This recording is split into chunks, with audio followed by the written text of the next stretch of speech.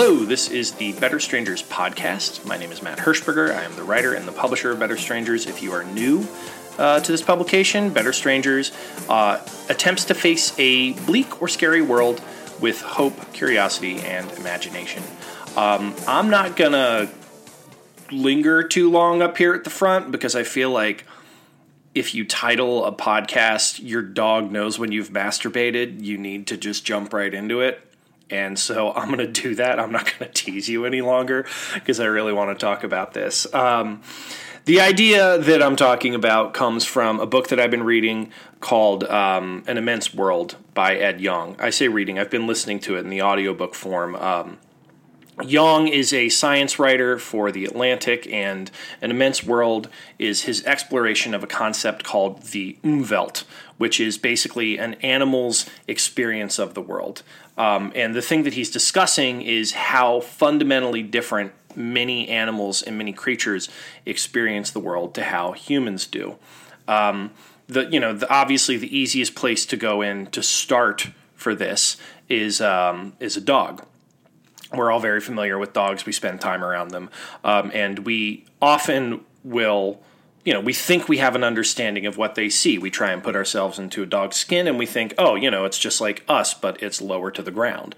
When in reality, we know, and I think most of us, to some extent know, that dogs have poorer sight than we do, but they have excellent smelling capabilities and they're able to hear things a lot better than we do.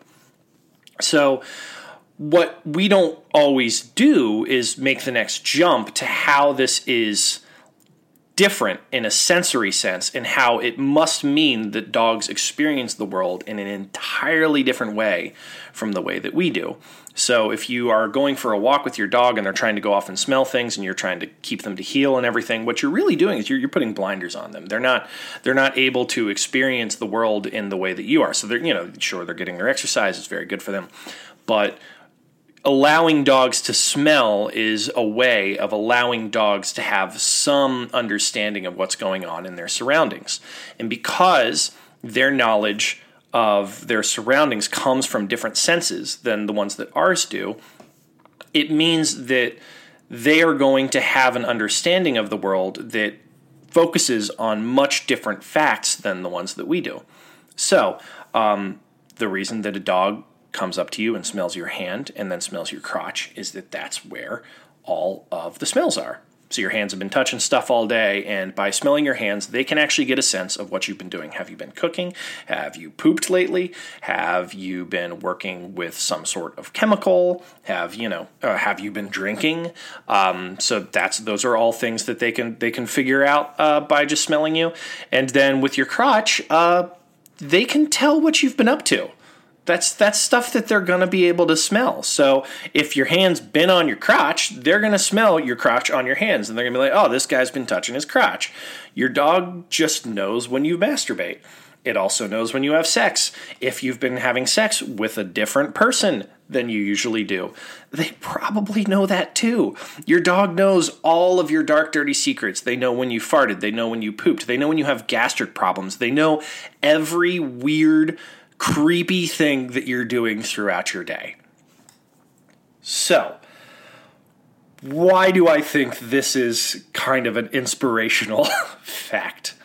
I like the idea that what we are kind of, in our skins, we are experiencing the world in a certain way, and we're trying to reach out and understand reality around us, but it is in large part dictated by our capabilities as humans. And Yong talks about dogs a good deal because we're obviously very close with dogs, but there are dozens of other animal abilities that we don't actually have any comprehension of what the experience of that would be like. So, take birds of prey. We know that birds of prey have better eyesight than we do, but we don't really understand how much. They've got binocular vision, so they're able to see 8 times sharper than we do, as well as much further than we do. They're also able to see at a faster frame rate, which means that they're able to see a bumblebee's wings flap. For us, it's just a blur. It just blurs together. It's like, it's like if you're watching a movie and stuff's happening too fast for you to see, it has to go down to slow motion for you to really see what's happened. A hawk can see that just in their day-to-day life. Now, what does this mean for a hawk? It means that a hawk is probably experiencing time slower than we are. They're able to respond to stuff quicker because they're seeing more things.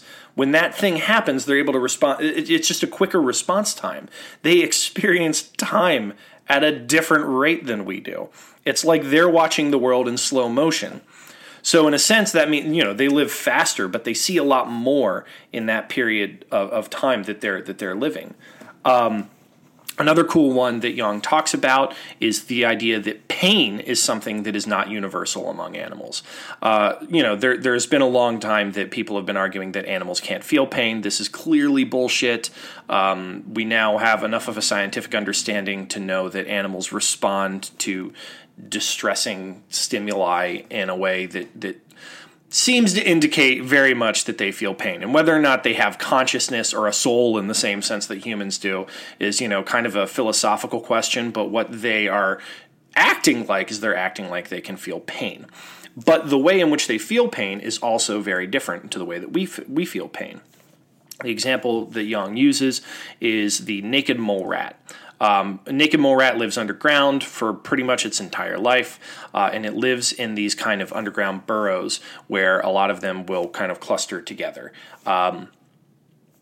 Because they're in these underground burrows, they are breathing a lot more, which means that these burrows fill up with carbon dioxide a lot quicker than they would if they were breathing out in the open air like we do. So if we were to live in rooms with concentrations of carbon dioxide like these mole rats live, it would burn our lungs. We would be in extreme pain if we were feeling this, because it would start to, that carbon dioxide turns to acid, and it would be something that would actually physically hurt us. These naked mole rats don't actually feel that sort of pain. They don't have that experience of acid in the same way. So burns that we would experience as extremely painful, they simply do not.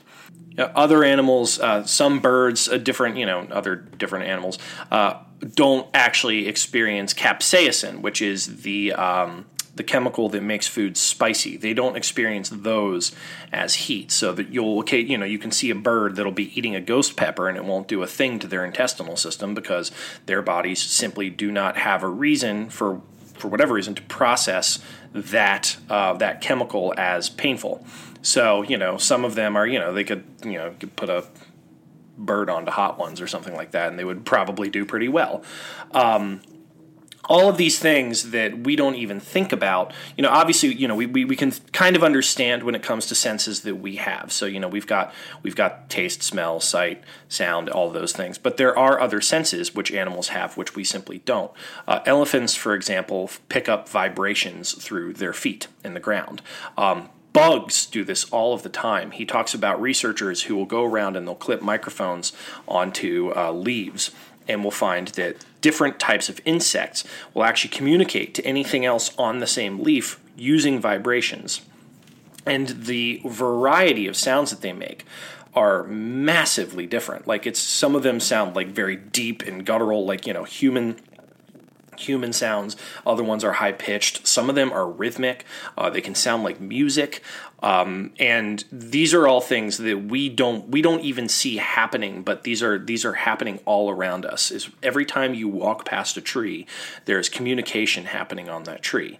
One place that we do have a little bit more of a conception of how this works is, with spider webs, where spiders are actually capable of, where they can tell when something touches their web. But he points out that for a spider, their web is actually an extension of their sensory system. They really have this ability to tell a lot about the world based off of what they're picking up through their web.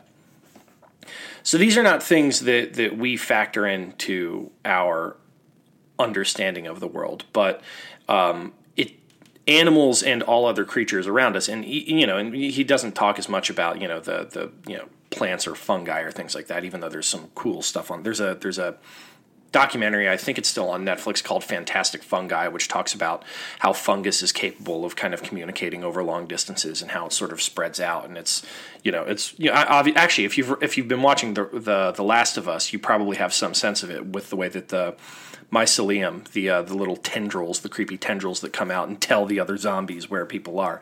That actually is something that fungus is capable of. It has these giant underground networks of these little tendrils, which are able to kind of send messages to other fungus in a way that we still don't fully comprehend. But a big part of the problem is that we lack the capacity to be able to even absorb that this information exists, let alone imagine what it must be like to experience it. I unfortunately spent too much time pausing and being like, "Wow!" on an immense world, and so I ended up losing my I had it was an audiobook, so it returned automatically after 2 weeks, and so I didn't end up getting to finish the book, so I had to go back on another 15-week wait list, but. I am going to finish it eventually, and in the meantime, I decided, okay, I want to see what an example of a human trying to think like an animal in fiction looks like. And so unfortunately, I picked up Garth Stein's The Art of Racing in the Rain, which, if you haven't heard of it, it's told through the perspective of a dog. The dog's owner is a race car driver, and his wife gets cancer, and it's this whole big tearjerker thing. The dog doesn't seem to really think in dog terms. It spends an enormous amount of time describing women's boobs, which I don't know. I don't think that would be a thing dogs would focus on. It hasn't been in my experience, but he occasionally will use smell as a plot device, like, I could smell that the wife had cancer or something like that. But otherwise, the active imagination in that is really, even when we imagine animals, we're imagining them as humans in animal skins. We're not imagining them with their own sensory capabilities and trying to get a real, understanding of what they might feel their way through the world like. A really cool book that's kind of on a similar topic is Zaya Tong's Reality Bubble. And she, to some extent, talks about these different capabilities that humans have or don't have. So, she talks about, our blind spots when it comes to sight. So hawks, many animals, are able to see a wider spectrum of colors than we are. They can see infrared light or ultraviolet light. Some birds see the world with more colors than we do, in a way that we can't even comprehend. So imagine if you can only see the world in black and white and someone's trying to explain color to you. Many animals see the world at the next degree up with a greater combination of colors than we could possibly even imagine. We can't even simulate it. Some animals are able to see the world through a kind of I think it was lions that Yang was talking about, but they see the world with this kind. I don't think it was lions. It was in this infrared light, which actually resembles what the movie The Predator looked like. No, snakes. It was snakes. Snakes see the world kind of like the Predator does, where they're seeing heat. Rather than they're seeing that type of thing radiating off of people rather than the type of light that we see. So one of the, and so actually there are instances in which humans have been able to see things like ultraviolet light. Actually during World War II, the British military intelligence used people who had cataract surgery at a young age, because if they'd had these cataracts removed from their eyes, the lens in their eyes would be broken, and the lens is what filters out a lot of ultraviolet light. And so the military intelligence used people who'd had this broken lens because they were able to see U-boats in the English Channel that would be like signaling to each other, because they had the ability to see ultraviolet light. So these things aren't entirely outside our capabilities. There are actually some, mostly women, that see the world in a greater range of color, like these birds do. It's very hard to know who does, because it's impossible to explain. But there are people. They've done a bunch of research, and they find that it's one in every however many thousands of women is capable of seeing a wider range of color. I don't know if it happens in men, but it does exist in the human race. It's just not on a wide scale. So having an understanding of these different blind spots is important for us kind of getting a sense of where we are in the world. This links into something that the psychedelic guru Timothy Leary talked about. Timothy Leary, if you haven't heard of him, was the guy that really promoted acid very early on in the 1960s. He ended up going on the run from the law, and he had a truly wild life. Like, he was, all over the world and was involved briefly in revolutionary movements, but mostly he just wanted to do a bunch of psychedelic drugs and trip. He was a Harvard researcher until he got fired for introducing a bunch of kids to these drugs. And he kind of ended up talking about how psychedelics, and whenever you hear a hippie kind of be like, oh yeah, you're expanding your mind. Like, that was, Timothy Leary was one of the people that really pushed that. And he talked about how psychedelics help you understand what he called your reality tunnel. And your reality tunnel is basically the limits of your capability to comprehend and process things. So you're going to see reality in a certain sense, but another person has a different reality tunnel, and the next person has a different reality tunnel. And it can be very hard to tell that there are these limitations, and it can be very easy to mistake your tunnel for all of reality. And this actually ended up being largely in teaching with a lot of Buddhist, largely in keeping with a lot of Buddhist teachings. So that's why, like, one of his partners became Ram Dass, who is a kind of a Buddhist guru. And they talked about how you could get to a point either through psychedelics or through certain types of meditation where you could start to break down your reality tunnel and have a better understanding of just the limits of what you're able to perceive. If you've ever taken a large dose of edible or, magic mushrooms or LSD, you might have had an experience like this where you start to understand that your perception of the world is not necessarily as static as you once thought it was.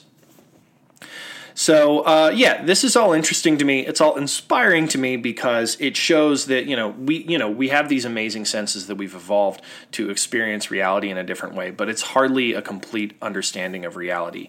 Ultimately, we do all still have to live inside these reality tunnels, but it is best to be humble about our perceptions and our abilities.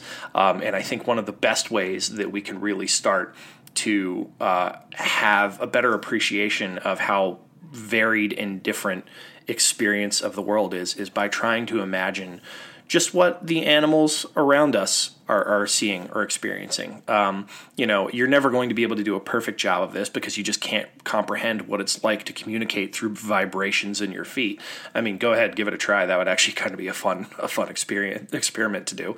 But, these types of things, thinking about these types of things will maybe have you, maybe get you a better appreciation of just how limited our worldview is, and how if you're ever feeling like everything's completely shit, you don't actually see the vast majority of what's going on. So that is my that's my little hopeful tidbit for the week. I'll be back again on Monday for a book rex. If you haven't subscribed, please go to the bottom of the article that you got this in your inbox from and subscribe. You can pick and choose which of the columns that you want to do. I do book recommendations. I occasionally do weekly roundups. I do a weekly column on Wednesday. I'm also starting a new anti-travel vertical called Psychogeography, which is kind of about getting in touch with the place that you live rather than going out and trying to be a tourist somewhere else. So, definitely give me a follow, and I will be back next week.